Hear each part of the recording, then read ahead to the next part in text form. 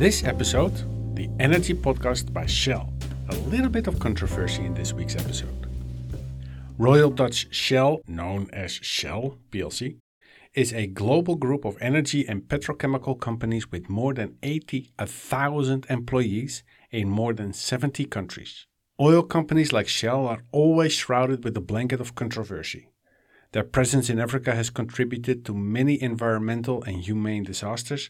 Their product is one of the biggest contributors to climate change, and we often see them as big evil enterprises that ruin the earth, yet we rely heavily on their products. So what do you do to change the perspective of the public? What do you do as a brand to get a better reputation?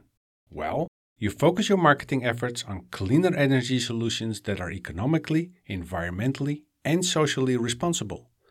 You share your values, honesty, integrity, and respect for people. You share this on your company website, and you create a podcast.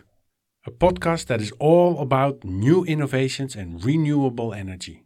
Subjects like batteries for storing energy, hydrogen, and blockchain pass by. Narrated by Bryony McKenzie, this storytelling podcast interviews Shell employees, scientists, and energy experts, and speaks about carbon-neutral cities, biofuels, electric vehicles, off-grid, and more. One of the episodes is called "Why Doesn't Shell Stop Producing Oil and Gas?" Presented by Kunal Dutta, who interviews Maarten Wetzelaar. He's Integrated Gas and New Energies Director at Shell. Mr. Dutta asks the big questions. Could Shell do more when it comes to tackling climate change? Why hasn't Shell started sooner with renewable energy solutions? An interesting discussion which clarifies that cooperation between governments, organizations, and consumers is necessary for change. So why did I choose this podcast for this week's episode? First and foremost, I'm not sharing an opinion about whether Shell is a bad company or not. Just stating the facts which are common knowledge. The point that I'm making is the effectiveness of a podcast in a marketing strategy.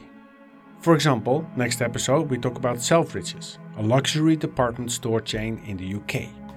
They have started a sustainability podcast hosted by the CEO of Selfridges. A department store is in itself not very sustainable, so when they are mentioning the efforts they are making to become more sustainable, it is newsworthy and interesting. Same goes for the energy podcast. By providing the listeners with information about new technologies and innovations in renewable energy and asking questions to world-leading energy experts on what is needed to transform the energy system, they are showing their audience that they are ready to change their company strategy and take it into the new era.